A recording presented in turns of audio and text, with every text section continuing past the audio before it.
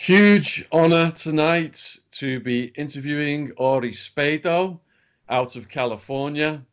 Now, I've been watching some of his videos on YouTube, and he has a book out called The Accidental Gangster about his life from insurance to becoming a mob boss. Ori has mixed with some of the biggest names in the mafia community, and also he's rubbed shoulders with people who've killed dozens of other people. So we're going to be getting to the harder hitting stuff later on, but I'd just like to start out, Ori, asking where was it you grew up in America, and where was your family descended from? We're from Calabria, Italy, but I grew up in a small town upstate New York, Rome, New York. Uh, and from there, eventually New York City, and I lived in Florida, but I've been out here in Los Angeles for over 40 years. And as a kid, did you see the local gangsters? Did you think, like, what is this lifestyle these guys are living to be wearing these flash clothes and having all this money? Or was it later on when you fell in with them? It was later on that I actually saw it. Uh, After I did some research on my ancestry through my aunt and through a dear friend of mine, Frank Russo. Frank Russo's father was the boss in upstate New York. And on Saturday mornings, Frank Russo, who became a lawyer, used to open the cellar doors and let just a few guys go in for Saturday meeting. One of them was my grandfather. Our name back then was Spada, S-P-A-D-A. And Frank was well known throughout the country. He was a lawyer, but he still knew everybody.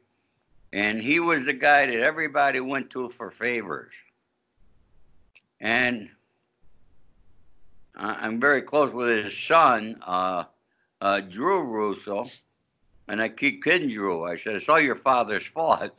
Because his father introduced me to Frank Costello, to Russell Buffalino, who Joe Pesci just played in The Irishman, Carlo Marcello, and of course, Sonny Franchese. Do you want to explain to people, because I've got a lot of people in the UK watching this and they may not be familiar with those names. Do you want to run down who those people are? Well, Frank Costello was one of the original guys with Lucky Luciano and Meyer Lansky going way back. He was a gentleman. He ran Tammany Hall, ran the politics. Russell Buffalino was known as the Quiet Don from Pennsylvania and parts of upstate New York. And he was quite a guy. As you saw in the movie, Joe Pesci played him perfectly. And then Carlo Marcello was out of Louisiana, New Orleans. And he's one of the people, along with Santo Tropicana and other, that they say was responsible for the assassination of President Kennedy. So they had the Mafia Council, the various families. Can you explain what that is and which family you're talking about? Well, the family that the U.S. Attorney has me with is the Colombo family. I always considered myself a renegade, but of course, U.S. attorneys think differently, as you well know. But I was with the Colombo crime family, and with Sonny Franchese, who we've been friends for over 40 years, and we still are to this day. Sonny's 102, and we talk about once every week or couple weeks. And I'll tell you, at 102, he's got all his mind there. Yeah, I've watched him on YouTube, and I've watched his son's videos on YouTube as well. So we've jumped ahead a bit. You've mentioned some huge names in the old school mafia upper tier. I'll tell you, one of the best guys that I ever met and became one of my best friends is Joey Pyle from London. Joey Pyle was my best mate. I can't say enough about him. I can't say enough about the boys in London. Today, Joey's son is like, he calls me his father. From the U.S., I call him my London son. We're still close. And I've known him for years. Roy Shaw, Dave Courtney. Damn, I met everybody over there in London. Yeah, I've had Dave Courtney on the podcast here. Yeah. And I had operations in Arizona. I was trafficking in Arizona, ended up with a similar case to you. So that was at the time when Sammy the Bull Gravano was out there, when he was doing his thing. Oh, yeah, yeah, that's right.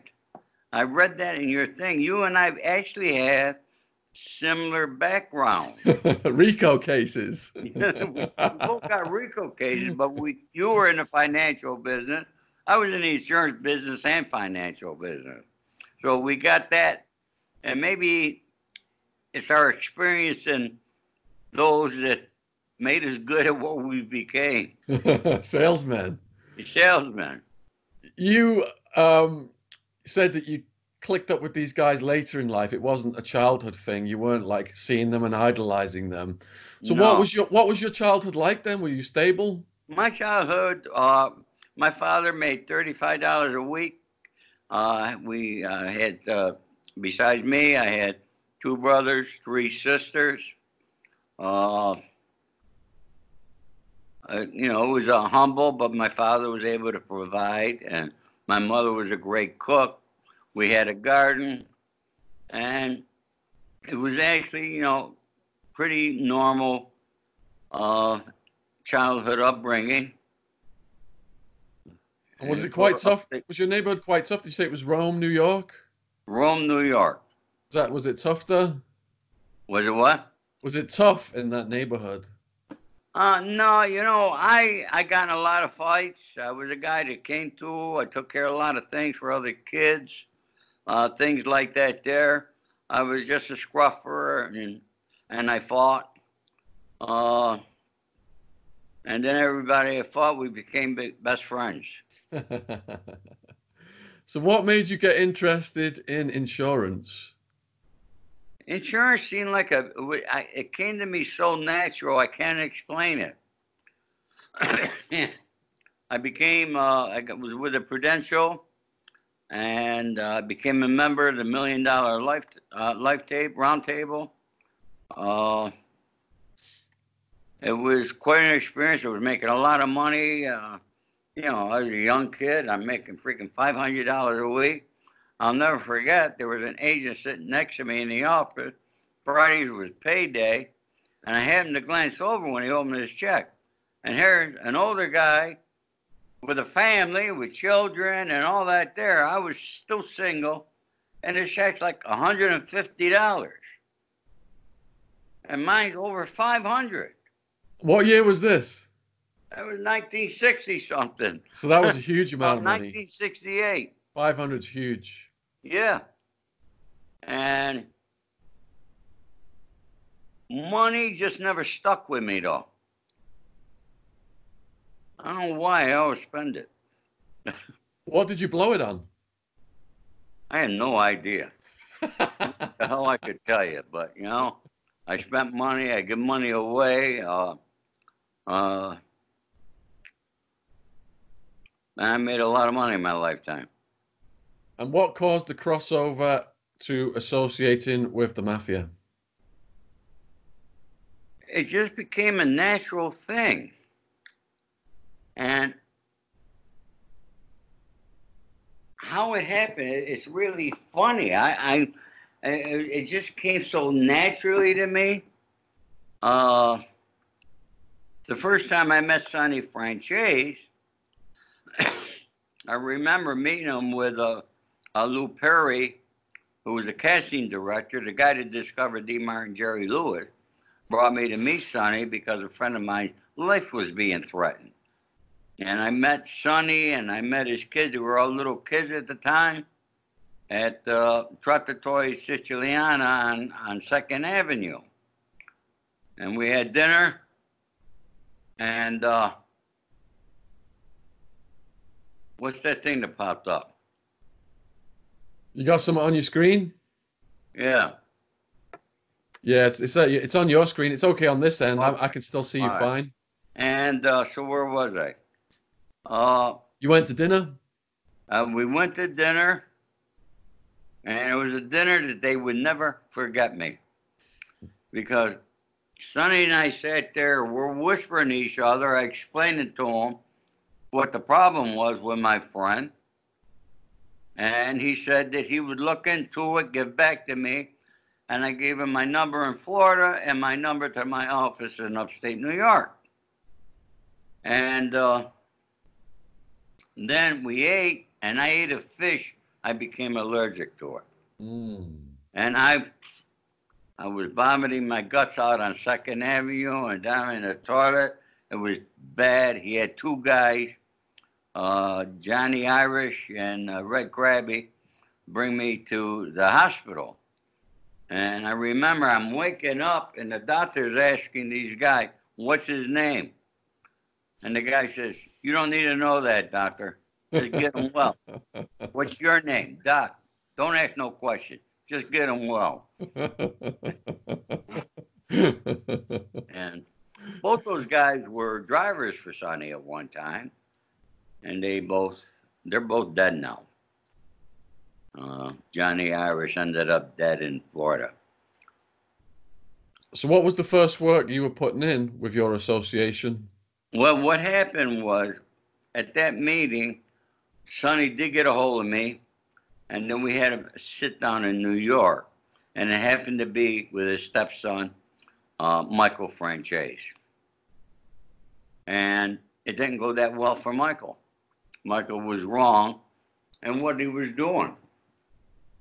And Michael and I never got along since then. And Michael became an informant, as everybody knows.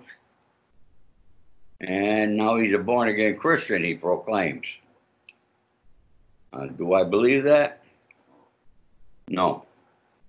Well, at that meeting, you said what Michael was doing was wrong.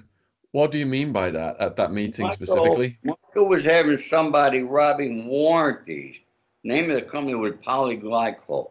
No need to ever shine your car again, guaranteed for 3 years. And Walter was just big.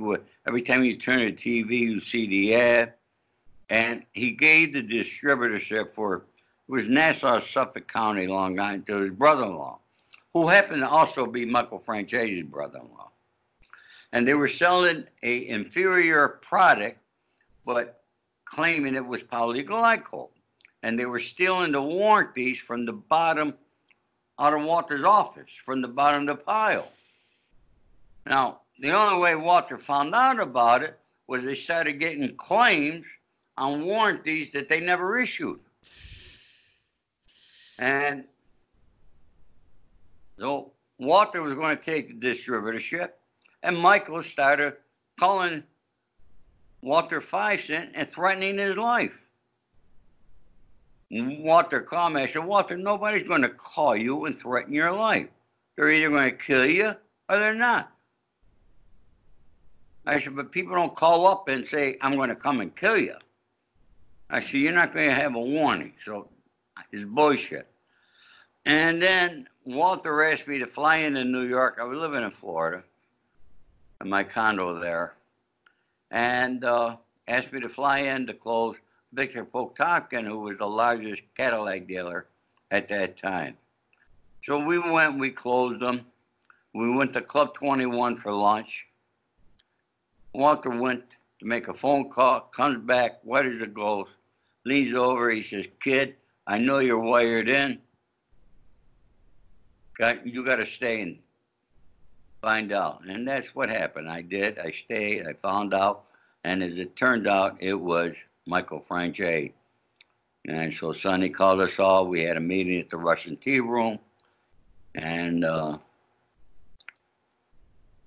otherwise, after that, the only other time I saw Michael was, do you know anything about Michael Franchese? Yeah, I've watched most of his interviews on YouTube. All right. Michael Franchese, when he got out of prison, his brother was living out here. Asked his brother if I would meet him.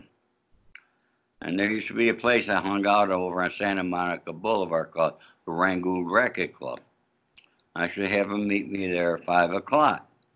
I got there, Michael was there. I took him in the alley. I said, what do you need, Michael? He said, why, you know, he said, I said, no, you broke the mold, Michael. I said, but what do you want to see me for? He said, well, you know everything's going on here in town. I'd appreciate it if you could let me know if any strangers fly into town. I said, if your father asked me to do it, Michael, I'll do it. And he said, okay, and he reached out to me. I never reached out to Michael for anything. I don't need Michael Franchese in my life. But Sonny called me the following week. Sonny was in prison. I asked Sonny, he said, don't do a damn thing. So I didn't do nothing. How come Sonny ended up in prison? Sonny ended up in prison several times. Basically, it stems from he originally got 50 years on a robbery where other guys were robbing banks, bank robberies. And throughout the whole country, I guess it was. And he got 50 years on it and supposedly had nothing to do with it. I believe he was actually set up because the guys tried to say they paid tribute to Sonny. And Sonny didn't even know these guys. And it was a setup. He ended up getting 50 years. I think got out after 12. And he become the most violated person. I mean, he violated his paper so many times, over 6 times. They just kept going back to prison. And then his last indictment was the indictment with the Colombo family, which I was on that indictment as well. And yeah, that was his last. He's 102. Going back to your life then, you've described how you met the Sonny and Michael. So what kind of work were you then putting in for the Colombos? Nothing. Nothing. Nothing. I had my thing going out here in California. A lot of things I did are legitimate. What I did that was not legitimate, I kept to myself. I'm not going to go tell everybody what the hell I'm doing. I hear you. And what stuff can you talk about? Huh? What stuff can you talk about? What do you want to talk about? Oh, what work you were doing that was legitimate in Hollywood? I was doing marijuana. I was flying marijuana for Arizona weed every couple of weeks, 500 pounds from Arizona into New York and distributing it. That was a good gig for a while. What year was that? Actually, I think that was in the 2000s, early 2000s. Okay, so that was when we were active in Arizona. So you were getting the weed coming up from Mexico, and then I had a guy in Arizona. He had a home. Took the weed. We had the pilot, great pilot, older guy. Loaded his plane. It was good. And I had my driver from the city. I had different airports that we scoured in upstate New York. Plane would fly in, unload, out. And I had it brought to a location in Brooklyn. I'd have my guys lined up. You get 50 pounds, depending on what line of credit I gave these guys. And I wasn't around that weed for longer than 5 minutes. I distributed, went to my hotel, the Warwick, and then in the evenings they came with the money and paid me. So they're calling you a Hollywood fixer. Exactly what does that mean?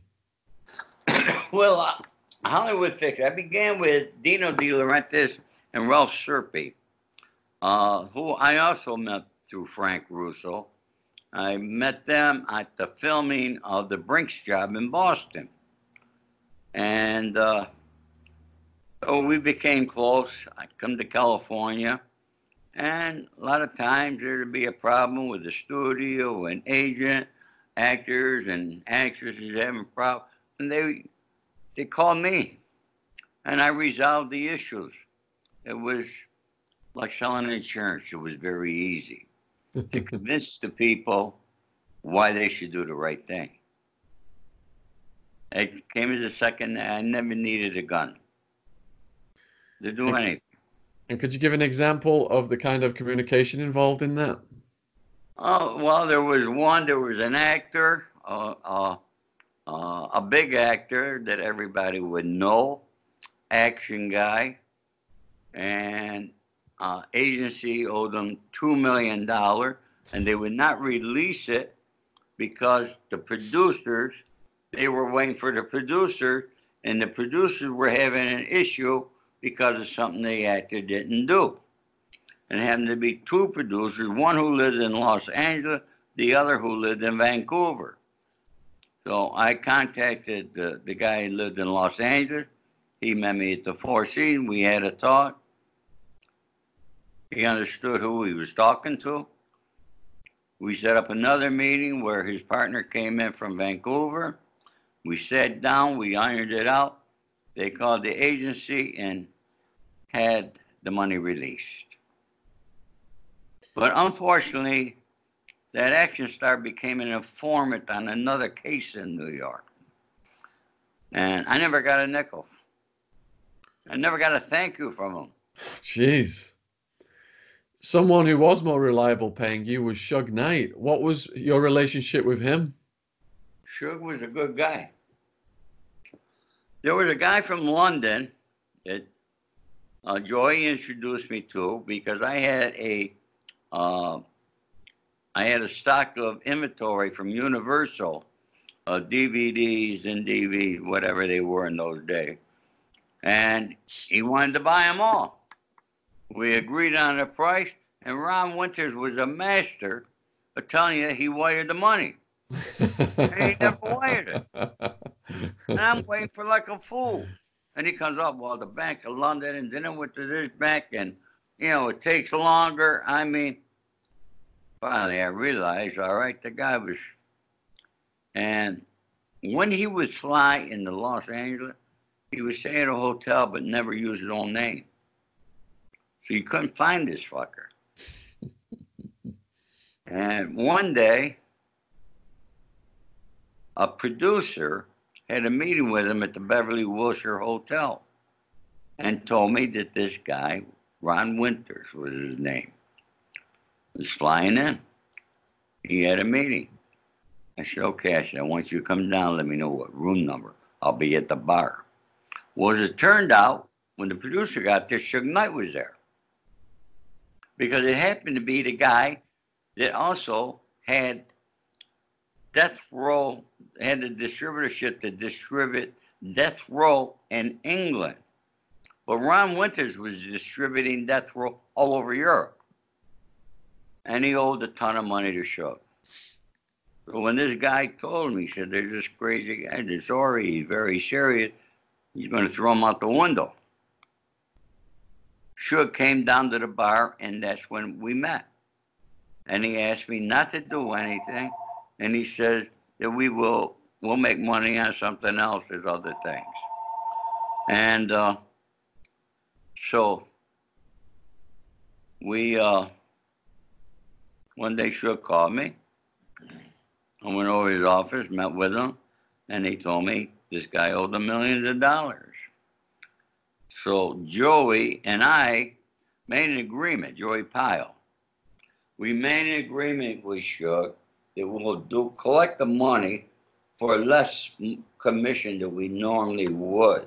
Well, we wanted to do it every month, and we'll make sure this guy pays.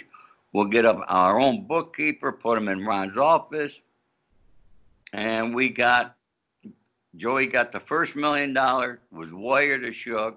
By that time, Suge was violated, I believe, and was in prison up north. But he called his lawyer, and 10%, next day, 100 grand was in my bank. Wow. Kept his word. And of course, I took care of Joey in London, and we were all happy. But then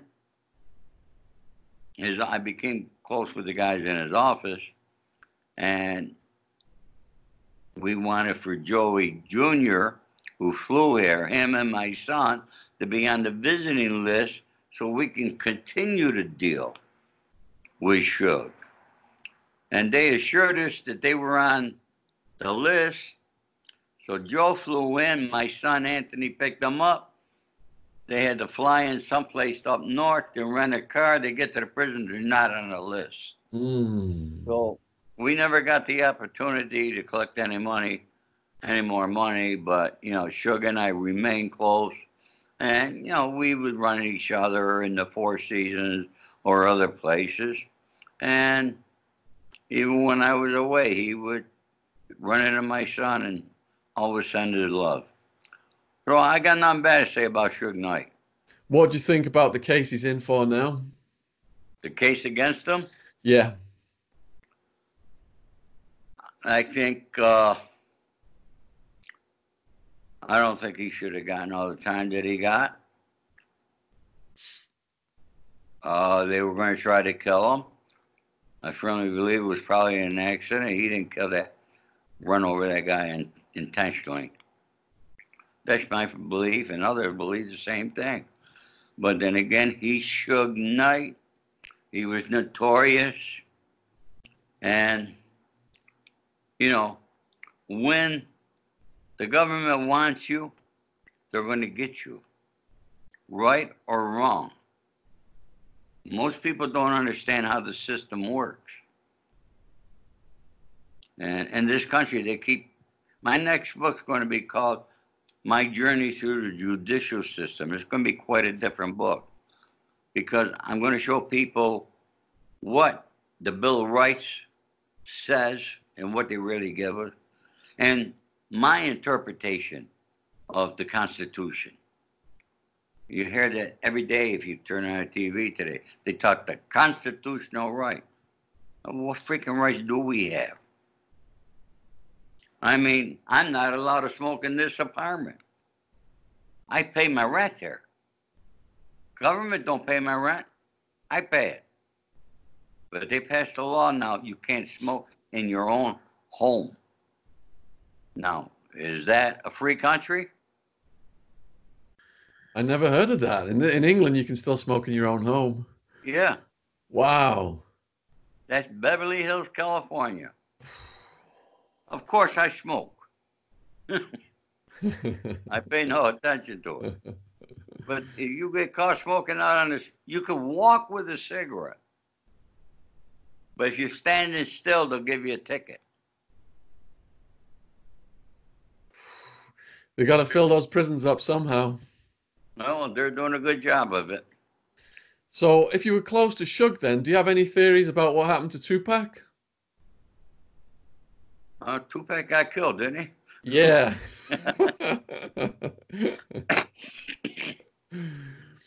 I really don't have a theory on it.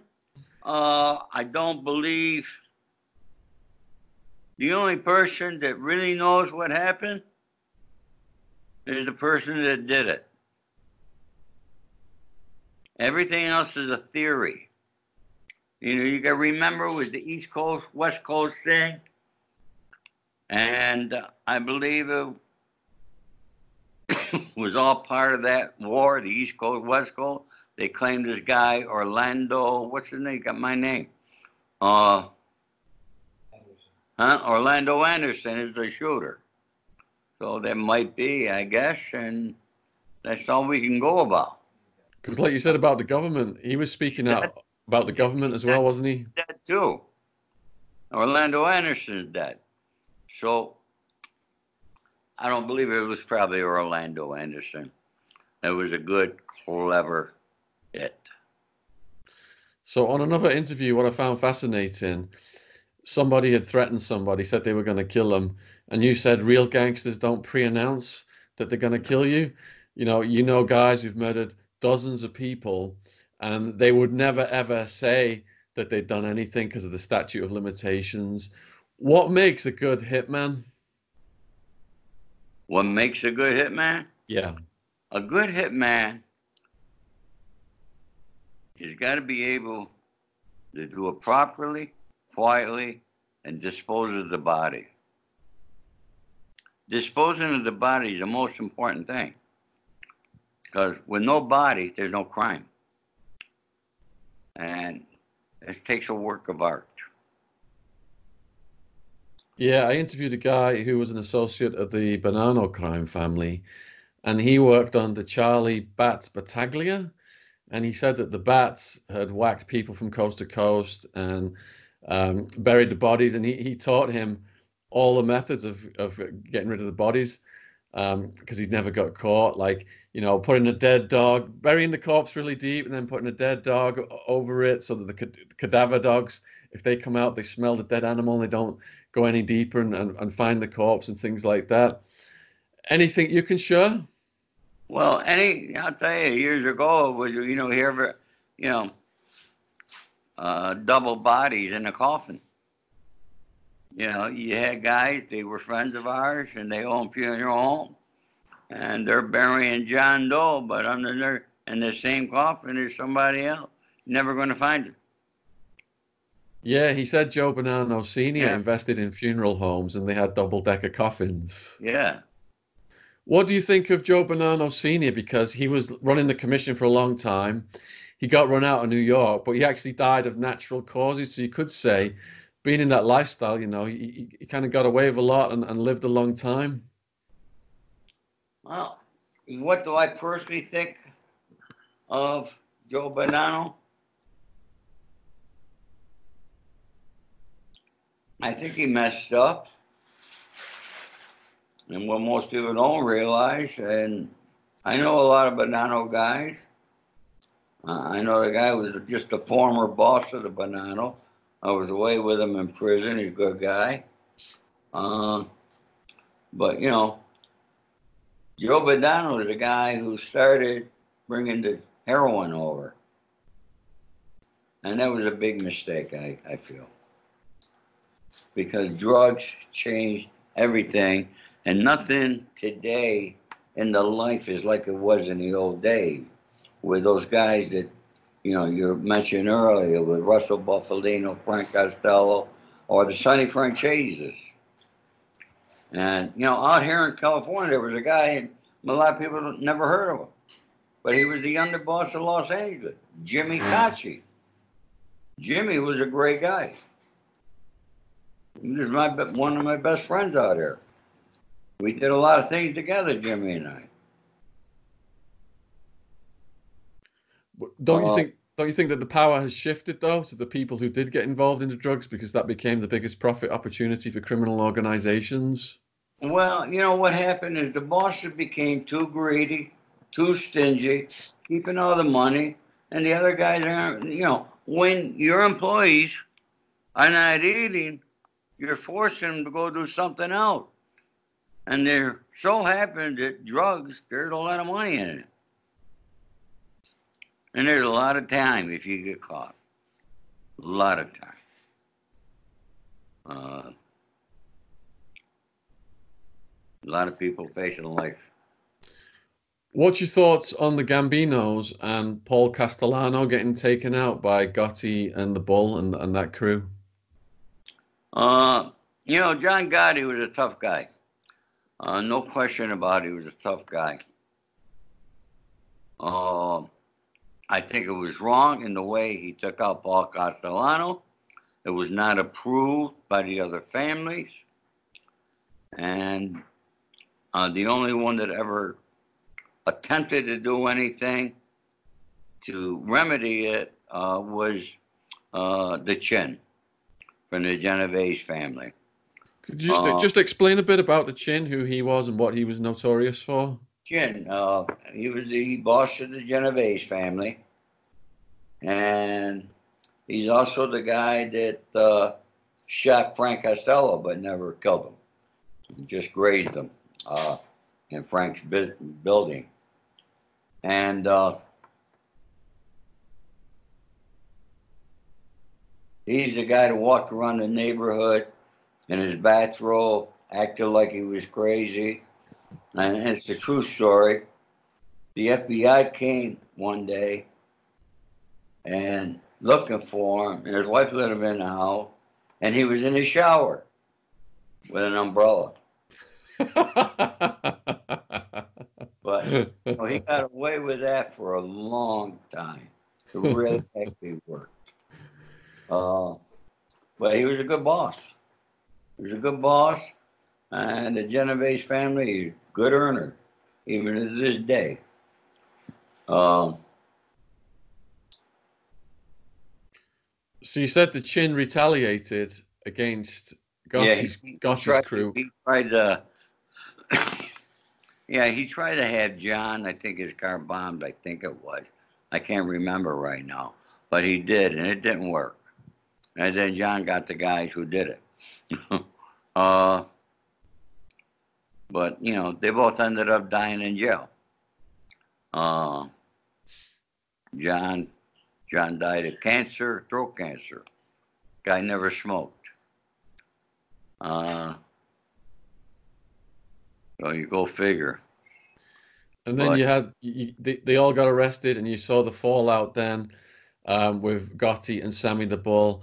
So Sammy the Bull, he recently did an interview on YouTube, gave his side of the story. He said that John was hanging him out to dry and he had no choice. And Gotti's family, of course, they're saying that Sammy's a rat and he sold them all out. Which side do you, if any, go on? Well, I think it was wrong for John in the manner of talking about Sammy. And then there's Sammy, they're all there, him, Locascio, all charged with the same crimes and everything. And instead of sticking together and fight it, they made a decision to try to hang it on one guy who happened to be Sammy. So Sammy was an earner, and Sammy was a real guy, did work. He was there for John for anything. So for me to say something and get involved in some other family's business, it's not my right, and I don't, you know, but one thing I'll say about each and every one of them, they were all men. And there was a rumor somebody started saying that John Gotti was punked in prison. That's total bullshit. I was in prison. I wasn't John Gotti, and I can guarantee you, I was well respected every place I was at. And that's how they treated all the Italian guys like myself, with respect. What made Sammy the Bull such a good underboss? What made Sammy the Bull such a good underboss? Nowadays, well, in those days, Sammy actually did the work himself, or primarily most of the work Sammy did, he had others do it. But he had done work on his own, no question. But he was a hell of an earner, making a lot of money, tons of money for the family. And nowadays, that's it. You don't have to do the work today. Today is earn money for the family. And, you know, that Michael Franchese, he made a ton of money. And he's got between $50 and $100 million put away. And I don't know where it is today, but I know initially it went to Panama because I know the lawyer who made that arrangement. And he never paid the government or anybody. So there's all sorts of games, and games are played every single day in the life. And it's like a dear friend told me in prison. And this guy became the boss of the Bonanno family. When he was getting transferred out of Brooklyn, he says, Ori, when you get out, get back to California. Don't freaking talk to nobody. You got a good life out there. Forget about these people here. He says, everybody's a freaking rat. And he's true. He's correct. I mean, there are so many informers on the streets in Bensonhurst that they're taping each other. There's more informers than police now in America. Right. And, you know, years ago, the FBI and the LAPD, OIC used to follow me around. They don't have to leave their offices. They know what you're doing today. They don't have to follow you around. I used to have to dodge them. I mean, I know they follow me, and they used to like to follow me because I eat in the best restaurants. But, I mean, it got to the point I pull up, I give my car to the valet. I know there are a couple cars behind me. I walk in the front door. I walk out the back door, had somebody wait, and I'm gone. And they're in the restaurant, and they can't find me. I mean, those were some of the things that I had to do just to, and I was a free man. But you mentioned being well respected in the prison system. How much time did you do? Was it state or federal? Federal time, I did 60 months. Did you get SWAT team raided, or did you just have to turn yourself in? No. You think they ever allow any of us to turn ourselves in? I haven't seen it happen. I knew the day was going to come because Sonny called me to New York when his son, Johnny, went missing.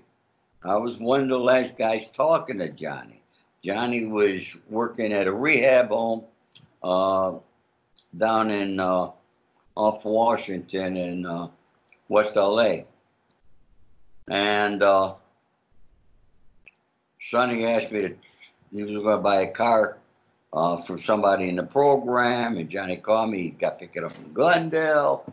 I'll bring him to you, Uncle Lori. I'll be there tonight. And at nighttime, he calls me. He said, look, the guy don't have it ready. I got to stay overnight. I'll see you first thing in the morning. Next morning, I'm calling, no answer. His mother's calling, no answer. Sonny's calling. Me, Sonny, and the wife are on the phone. And all of a sudden, you can't leave no messages on Johnny's phone. Johnny just disappeared. So after a while, Sonny asked me to come into New York, and we had a meeting at my hotel. But when I flew into New York, Sonny always stayed with me at the Warwick. I always had a suite, and always had a place for Sonny. He always stayed with me.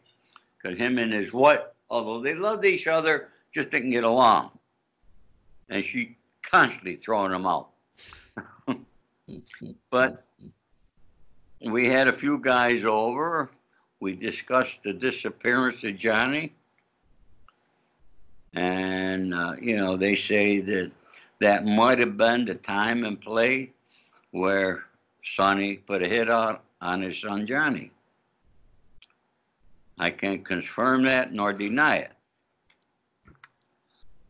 But I was leaving the next day. Sonny's driver came, picked Sonny up. I was flying back to Los Angeles. My driver takes me to Kennedy Airport. I check in. I always got to stop. I go up to the gate, and then I'll always sneak in the men's room and have a cigarette before my flight. When I walk out of the men's room, there's two young kids. I call them kids. They were young guys. They go, Ori. And my first impression is that when I look at these guys, maybe they're on the same flight and they were friends of my son that I didn't recognize. And I go, yeah, FBI. And I said, oh, we'd like to have a word with you. And they take me to the side. They said, look, you could stop looking for Johnny. Johnny's with us. Oh. So now I know where Johnny is. I said, well, I'm going to call their parents, Johnny's parents, and let them know. We prefer you not to. I said, that's his parents. No matter where he's at, they got a right to know. And they said, look, we're going to give you, this is your last chance. You come to work with us. You could join us too. Otherwise, this is going to be your last flight on a real airline. And guess what? They were correct, because my next flight was on Con Air back to New York. So, and Johnny did testify at the trial against me, his father, and everybody else. Which jail did they book you into?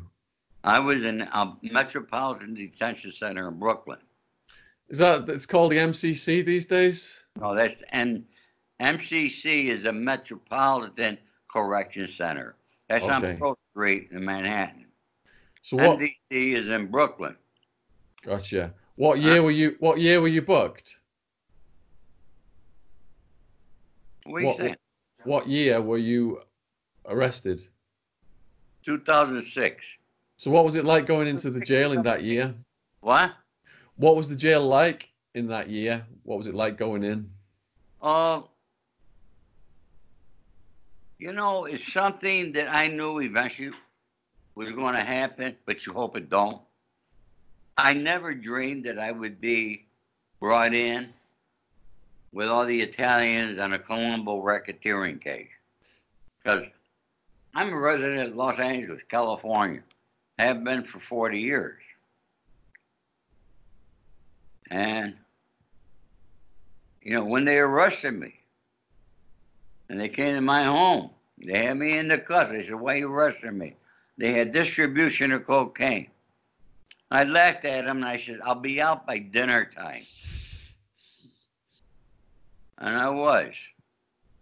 62 months later. I know, I still did not know it was a RICO, and they brought me downtown Los Angeles. That's where they booked me. And then I remembered when the FBI, they took me in, they had like 27 agents surrounding my building. Just to take one guy. I was 63 at the time. And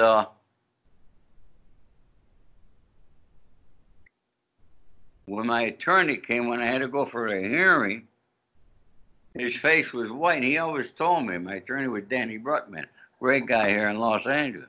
He always said that if I got caught up in one of those cases, he wouldn't know how to represent me and couldn't. And he came, he's got this freaking indictment about this thick, and he's white as a ghost, and I see my son and my bail bondsman waiting for me. And then he shows me an indictment, and I see all these other names. Some of the names I did not even know. But there it was, a RICO indictment. And then, of course,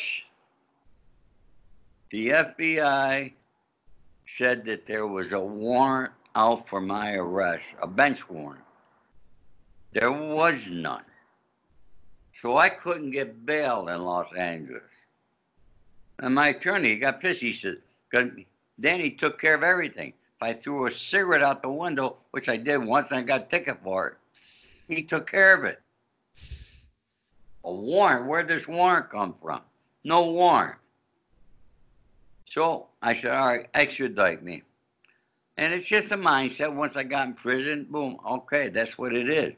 You know, it's not nice, but, you know, I'm going to get out. And then when I seen all the other charges, I didn't know the seriousness of them. But I was facing life in prison, especially with that cocaine charge. I mean, it was 50 kilos or more. Wow. It was a bullshit thing, never took place. All instigated by an informant. But it becomes an indictment. It was never going to happen. But, and I got back to Brooklyn my first time in court. U.S. Attorney gets up. We'd like to apologize to the courts and to Mr. Spadle, because Mr. Spadle does not have a bench warrant out for him. They mistaken him for somebody else. Yeah. The games they play. The games they play, nobody could really understand it. Nobody understands it. Unless you've been in the system. Unless you've been through the system. And now I couldn't get bail. I was denied bail 4 times, saying I'm a violent person. I got friends in England. I could flee the country. God damn it, man. I mean, and my peers are not in Brooklyn, New York. My peers are here in Los Angeles. But they don't care. It don't make a difference. Because what they say the constitutional rights are, they don't pertain to you once they arrest you. Forget it. Throw them out the window. You got no rights. Exactly. My bail was $750,000 cash only. So my lawyer comes in, asks for a bail reduction hearing. We get it. We get the hearing. Prosecutor sabotages it. Judge doubled the bail to 1.5 million cash only. Yeah. So you never got out. Never got out. I was in Sheriff Joe Arpaio's jail for 26 months fighting the case. Now, in that jail, it's just gang and drug infested mayhem. You were in state? State, yeah, state. How was the prison population divided where you were housed? In Brooklyn, we had our Italian, we had our table. The Jamaicans had theirs, Dominicans. That was back in Brooklyn. And once they, after 30 months, it took over 30 months before, my case, I got sentenced, and they shipped me to Lompoc, which they call low security. It's really a medium. But I didn't really care for Lompoc, but they were originally going to they were trying to make that for all pedophiles. And then the government changed, the Bureau of Prison changed his mind. So you had a lot of pedophiles there. They kept to themselves. And then being out here on the West Coast and didn't have no Dominicans, you had the Mexicans. And the Mexicans were a big group. And a tough group and a good group. And, it wasn't bad. I can't say that it was really bad. The weather was cold up there. I thought I was going to be at Terminal Island. I'm still going to be able to conduct business. No, that didn't happen for me.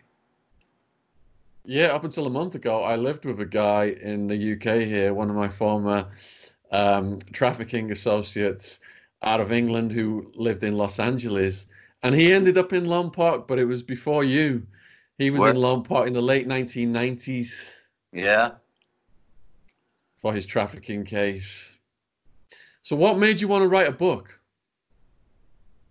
I've been an avid reader all my life. Ever since I was a kid, I still read every day. I thought I read a lot of books in prison, but now I see that you beat me by quite a bit. I read over 300 books. And reading books, and you're walking the yard, you got a lot of time to think. And reading books, I always try to put myself in a position. And that's when I came up with the name The Accidental Gangster. And walking around prison. Still never thinking that I would write a book. And once I got released, I had dinner with my entertainment attorney and a dear friend, George Ham. And he says, Ori, write a book. I know your story, and then we'll do a movie. He said, find a writer. I couldn't find a writer. All I know out here are script writers. And so I sat down and I started typing. And I just began from when I was born. And actually, I began in prison, then thinking back. That's how I did it. How the fuck did I end up there? Then I found my co-writer, who happened to be somebody that we went to school together. And he was writing gangster books out of Las Vegas at the time, Dennis Griffin. But we teamed up, And thus we had the book The Accidental Gangster. I'm very happy with the way it came. Wild Blue Press is our publisher. And the book is doing well. It's got 4.7 rating on Amazon USA right now, which is extremely high. And anyone watching this video can just click below this video to the description box, and there's a link right there that will take you directly to The Accidental Gangster. If you want to buy the book, it's right down there. So please support Ori. Go down there and check the book out. You mentioned earlier that you were respected in prison, and we've all seen, I think it was, I don't know if it was Goodfellas or Casino, where it shows the Italian guys in there in the kitchen cooking up the chow. How is prison for the Italians? I'm going to tell you something. In Brooklyn, because you have a lot of Italian from all the families. And come Christmas time, Thanksgiving time, these guys cooked. You couldn't get you couldn't buy a better meal any place. All right. And they bake pies. And you wonder, how the freak did this happen? I mean, and we always shared with other people, the Jamaicans, the black, we always shared our food. That's just an Italian, which something we naturally do. When I got to Lompoc, there was actually only one other Italian guy there. And he was doing 2 lifetimes. And then was Iggy, and he and I became friends. And we walked the yard together. He was a great cook. And he would cook pasta for me once in a while. And then there were a few other guys up there that they'd get together and they did some special things for me. Otherwise, I ate tuna fish for 5 years. Tuna fish. If you could get your hands on what you really wanted to eat in prison, what would be your favorite prison food recipes? One of my favorite food growing up was the gnocchis. And there were 2 guys, they had a chef, I forget where he was from, but they surprised me on my birthday, and they made me gnocchis. And I remember, my birthday is December 17th, which is last week. It was colder than hell up there in Lompoc. But we sat out there, and I ate my gnocchis. They did a great job. What are gnocchis? And gnocchis are, I'm sure that you've seen them, and you've probably had them, like little potato doughs. Okay, yeah, I've seen those. Yeah. When my mother made them, she would, she'd roll out the dough, and we call them sinkers. But it was always one of my favorite, yeah. So did you have a lot of different cellmates over the years? In Brooklyn, my best friend in Brooklyn was Charlie Carneglia, Gambino guy. And what they say, without Charlie Carneglia, there was no John Gotti. And Charlie ended up getting life plus 40. But Charlie was an expert at disposing of bodies. And, but he and I became best friends in Brooklyn. As far as cellmates, there was always coming and going. Brooklyn is a place where they're coming and going. And I can't remember a lot of my cellmates, to be honest. I remember one that, just before we locked down, they brought this new guy in there. And I would always tell them the rules, how I cleaned the place. It's got to be kept clean, this and that. Because you got your own toilet, your own sink, your locker, and I give them the instruction. And then I would tell them, no, I don't know what you were in here for. I don't care what you're in here for. But if you're an informant, when they unlock these doors, I don't want to see you coming back in. I said, you understand that? And there used to be a place. They were all like born again Christian. They had a little room that was on the first tier. And when they opened the doors, I seen him right there. And all these born again Christians, they stuck together. They were all informers still. It's like Sonny Franchese once told me. I remember it was on Father's Day. He said, "Show me a born again Christian, I'll show you an informant." Yeah. And damn, he was right. All right. And when they locked us up, that kid was no longer with me. You said you were well respected in prison, but there's always some numbskull that's going to start some shit. Did anyone try and start some shit with you? I had one guy, you got to remember something. When they brought me to Lompoc, and we got off the bus from Victorville, we're chained, shackled, you know the routine, and they bring us through this area, and there's big glass, bulletproof windows, one guard back there, and everybody's got to give their name and number. I'm the last guy. Everybody gives their name, their inmate number. He gets to me, and the guard goes, "Now I want you all to look at that guy in the back. That's Ori Spadel. He's the mob boss of Hollywood from the Colombo crime family." I swear to God. I sat there. What the fuck is it, a TV show? Then they bring you through the R&D. And you got to fill out these questions. You get your bedding, you get your clothing. And then they're always going back to that holding cell. And this little guy comes, "Spadel, psst, psst, Spadel, psst." "Yeah, what's the problem?" "You answered this question wrong. Come with me." I said, "What question is that?" He says, "This question. Are you a member of organized crime, a gang, this and that?" He said, "You mark no." I said, "Yeah, that's correct. No, you're a member of the Colombo crime family. You're a member of the mafia." I said, "Where the fuck you get off with this shit, mafia?" I said, "It's made up by the prosecutors and the press." That answer is no. And it remained no. Did the guards start any shit with you? Any guards over the years? My first guard was actually, his name was Magana.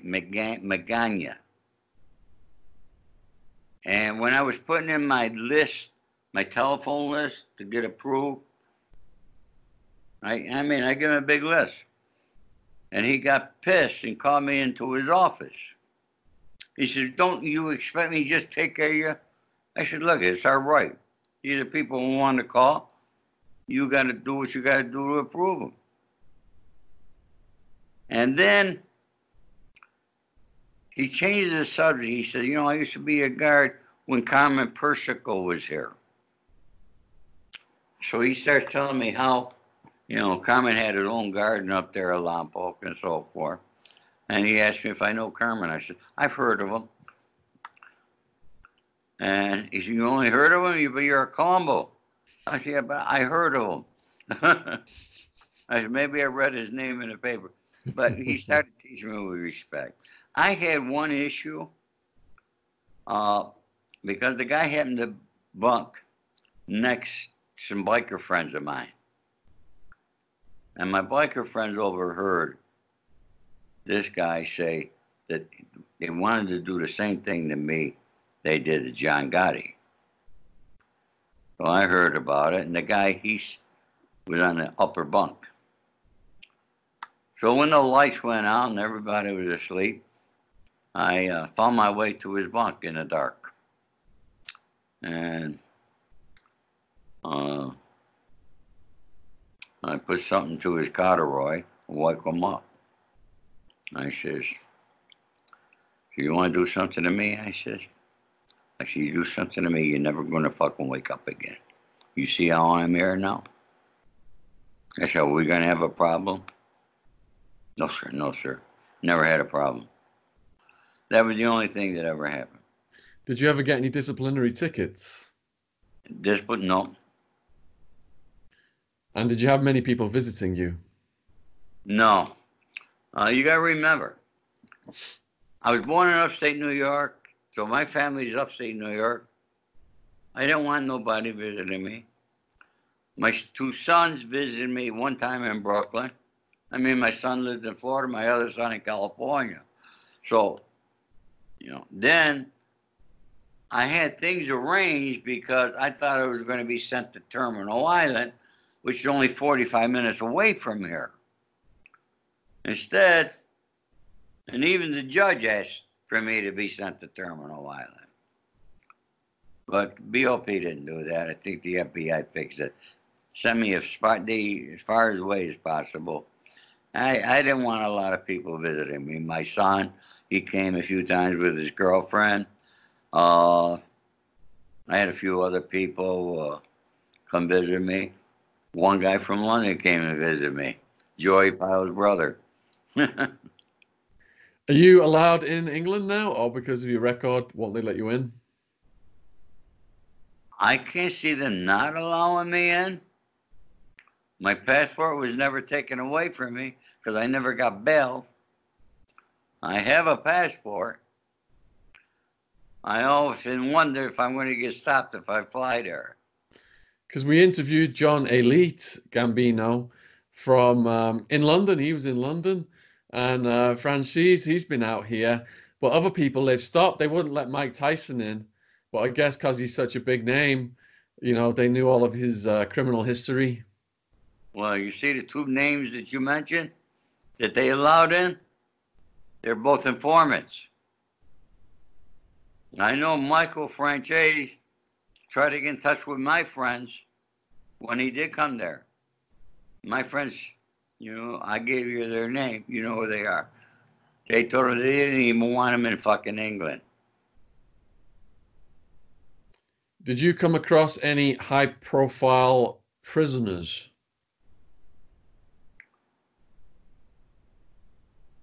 Oh, yeah.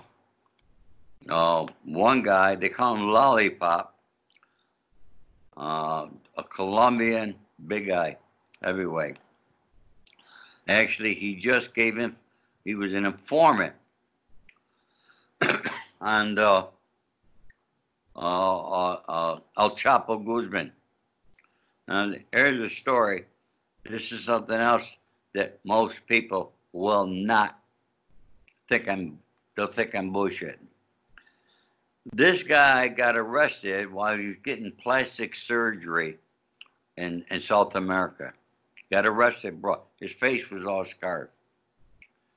And he's on the bus. We're going to court. And when he got on the bus, me and my co-defendants, we all hung together. But when he got on the bus, he was able to recognize we were somebody. He goes like this to me. I go like that. He had a few $1 billion. Billions. Guy was big. I know who his lawyer was. I saw him with his lawyer. His lawyer had paralegals that were broads. Gorgeous. Now, me and my co-defendant, we're going down. You get to use the visiting rooms in the morning to listen to your discovery. And he'd be there. He's in a room. What they're doing, I don't know, but every day. And what happened was, this guy, and they had him on a murder charge in Brooklyn. He was a big cartel guy. I could look up his freaking name, but if you look up Lollipop drug dealer, you'll find him.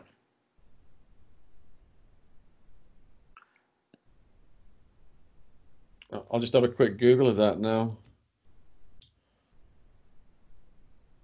Lollipop drug dealer. Colombian, did you say? Yeah. Colombia. Oh, yeah. Juan Carlos Ramirez Abadia alias Chupeta. That's it. Born February 1663, Palmyra, Colombia, drug trafficker until his capture, one of the leaders of the that's the North Valley cartel, because I've written a book about the Cali cartel. So these guys were rivaling the Cali cartel after Pablo Escobar's dominance. Yeah, big time. Definitely big time, this guy. Like you say, worth billions. Man, that's a crazy story right Let me there. tell you what happened. If you get into the part you study about it, after his sentencing, he disappeared. Now he arranged, he gave a couple families, a couple guys in Colombia, $1 million or $2 million each, put some cocaine on a boat, and then he informed on them. So now that makes him eligible for the witness protection program. Those guys, a couple $1 million each for their family, and they get 10 years each. Ain't no big deal to them. After this guy's sentence, he disappeared. He's not in prison. I talked to an investigator. I'm telling a reporter, a dear friend of mine in New York about it. I tell him who his lawyer was. He says, I'm good friends with him. I called the lawyer. Lawyer said, I don't know who you're talking about. Bullshit, he don't know. He went to Colombia a couple of times. I know this. I seen it. Guy was on the witness, but how much of his $2 billion he had to give our government?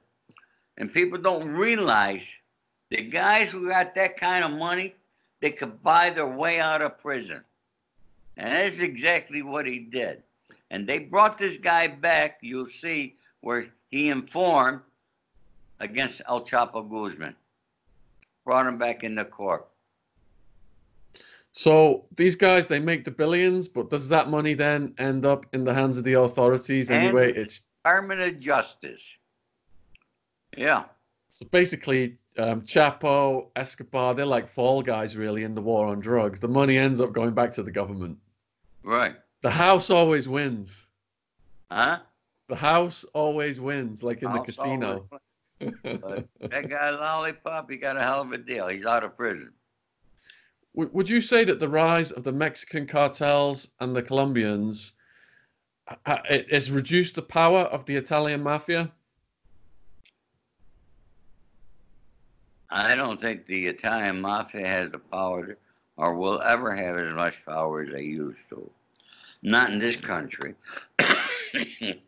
Because law enforcement has just become so heavily. At the time of my arrest, the FBI had agents attached to all the 5 families. They since reduced that there, and they got like 2 squads for the whole 5 families. And if you notice, at the time that we got busted with the Colombo, they had a massive Gambino bus, all the families. I mean, we were all in prison. And, there hasn't been much after that there. The Bonanno associate that I interviewed, he was active in the 1960s. And he said back then, the old school code was, you don't harm women, don't harm kids. But now the new cartels have come in. They'll kill your entire family. They'll torture them. They'll video it. They'll put it online. That's the cartels. Yeah. So is that where organized crime is at these days? Have all the old school values gone? Well, honestly, like my friend Joe said to me when he left, I took his advice. All right, I came back here because I actually had 2 informants, Johnny Frances and Guy Furtado, who came out here. And we went to the Ivy over on Robertson Boulevard.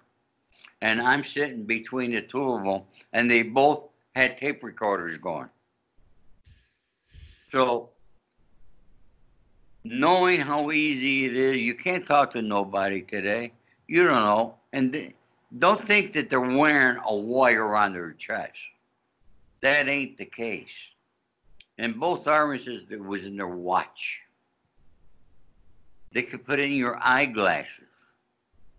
They could put it in, what do you call those things? I mean, the equipment they got, we had 3,500 hours. Nobody had a wire. Search all you want. Not going to find a wire. So how realistic was The Irishman? Frank Sheeran did not kill Jimmy Hoffa. And he also proclaimed that he killed Joey Gallo. Never happened. I thought the movie was too long. I thought Joe Pesci did a fantastic job. Jim Pacino did an excellent job playing Jimmy Hoffa. Played it pretty well. What am I to say? It's a $179 million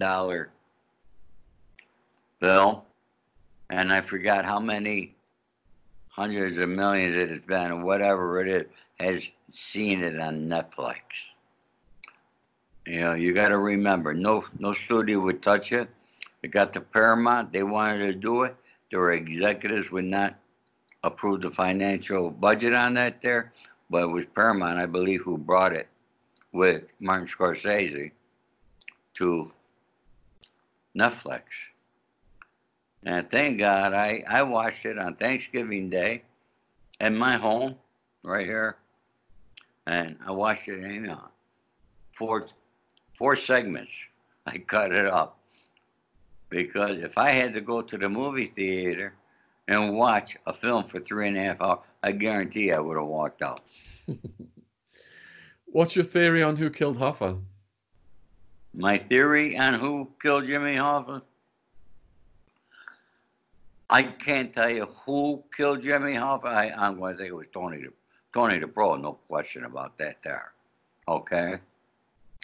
Tony Provenzano.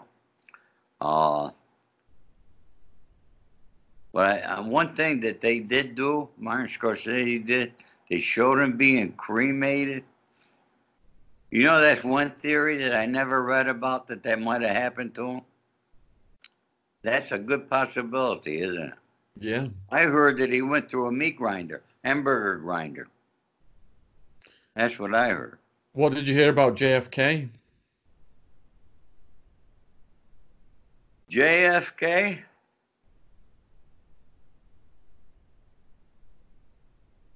There again, it's be my conspiracy theory. People, everybody's heard of the underworld. Nobody's heard of the overworld. Many, many years ago, a guy came to me and he had papers from the overworld. The overworld was Aristotle, Onassis, and that type of thing. The underworld, of course, being guys like me. And I know Ted Kennedy went to Aristotle Onassis and said he wanted to run for president. And Ari told him, you run for president, same thing happened to your brother is going to happen to you. Ted never ran. John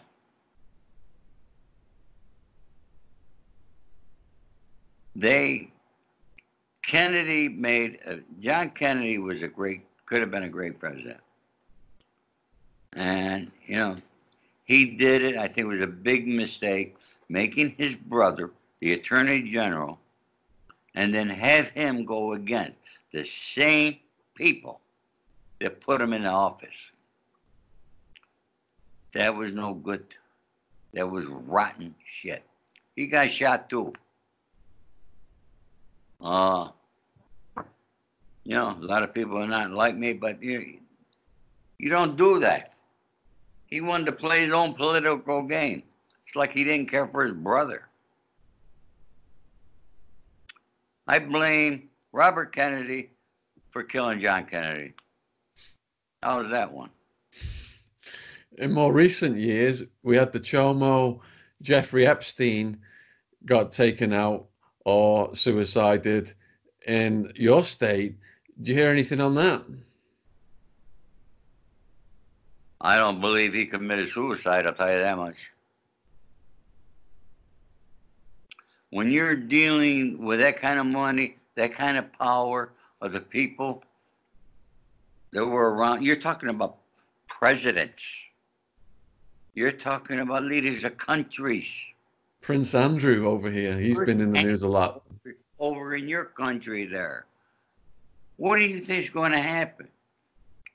You know, people used to come to me and had deals where we're going to make billions of dollars. And I said, you really think that's going to happen, huh? You ain't going to make it. You're going to get killed. Because those people are not going to allow it to happen. They say that if the wealth of this country was distributed equally amongst every citizen in the United States, if everybody woke up tomorrow morning and had the same amount of money, in 6 months, not 6 years, 6 months, it'd be back in the hands of the people who have it. So you mentioned there's an underworld with people like you and an overworld. So you're saying the overworld took Epstein out? The papers to me, and they showed two guys at the grassy knoll in Dallas, Jimmy Fratiano and Johnny Roselli. They were at the knoll. The guy had shown me pictures. I never hear about them there. Did Lee Harvey Oswald really kill? You know, there's so many theories that they come out with. Who does really know? CIA knows. And do those guys, do they work with the underworld and get the underworld to do their hits? Absolutely. Absolutely. When the FBI, CIA, DEA, when they need you, they'll come to you. They'll come to us. They might need somebody whacked. They did it in Mississippi with Colombo guy. What the hell was his name? He worked as an informant, and he got more information from the FBI agent was Del Vecchio. What was his name now? I'm having a senior moment. But the FBI took him down, and he did the job down in Mississippi to find out who killed those black kids, young kids. It was an Italian that did that. So, you know, if they got a use for you, they're going to use you. If not, they're going to abuse you. So with Epstein then, do you think it's more likely they would have used the guards to do it if he was killed? They would have used the prisoners to do it? Or they would have sent someone into the MCC? They could have done it either one of them ways. I'm going to imagine with the guards. Because the guards are saying they both fell asleep simultaneously, which has never happened in the history of that jail since 1975. Right. Were you in that? No, you were in state prison. Arizona State. You were in Arizona State. Sheriff Joe Arpaio. Joe Arpaio, that asshole. Yeah. So, pardon him. What's it going to take to get your story to the movie level then? Well, we hope that happens. That's the dream of every one of us. I do have a couple of writers giving a stab at a script. I have Nick Pileggi, who did Goodfellas and Casino. He'll come aboard as an executive producer. Unless you want to come up with $250,000, he'll write the script. I got two writers writing on it. I think I got a good chance for a TV series. It's my theory, my feeling that it happens, then it's meant to be. If not, it's not meant to be. You know, but I got a little better advantage than a lot of people because I got a couple agents in town. Once Nick approves the script, then I know I got a strong script. And then the agents will go out and sell it. I think it's going to be phenomenal, and I'm going to read your book, and I'm going to probably have a lot more questions for you. People watching this video, you can click down there and you can find a link on Amazon USA, a link on Amazon UK for Ori's book. You've been very generous with your time. Is there anything you would like to say? Also go to www.theaccidentalgangster.com. Yeah, rather than Jeff Bezos make all the money. Huh? Rather than Jeff Bezos makes all the money, the Amazon guy. Yeah. Is there anything you would like to say in conclusion to the people watching this video? A lot of young people. I want to show people a few things that I still have here. You know who drew that? Charlie Bronson. Charlie Bronson. Wow. Charlie Bronson. We have other photos that Charlie used to send me different things. And this is a picture of my mate, Joey Pyle. Wow. I wish Joey were alive. But yeah. A lot of young people watch my videos, and some of them have got gangsteritis. What do you say to those young people with gangsteritis? With gangster what? Gangsteritis. They want to be gangsters. My suggestion is go to school, get a trade. Otherwise, you're going to end up dead or in jail. Those are the only options you got. It's not as glamorous. Would I do my life over again? More than likely I would. But I do not recommend it for anybody. I never involved my children in the life. And it's like I say in my book, if I could help one person from avoiding the life, then the book was well worth it then. No. The fast money, the fast woman, and the fast cars, they do you nothing when you're in prison. And you could attest to that.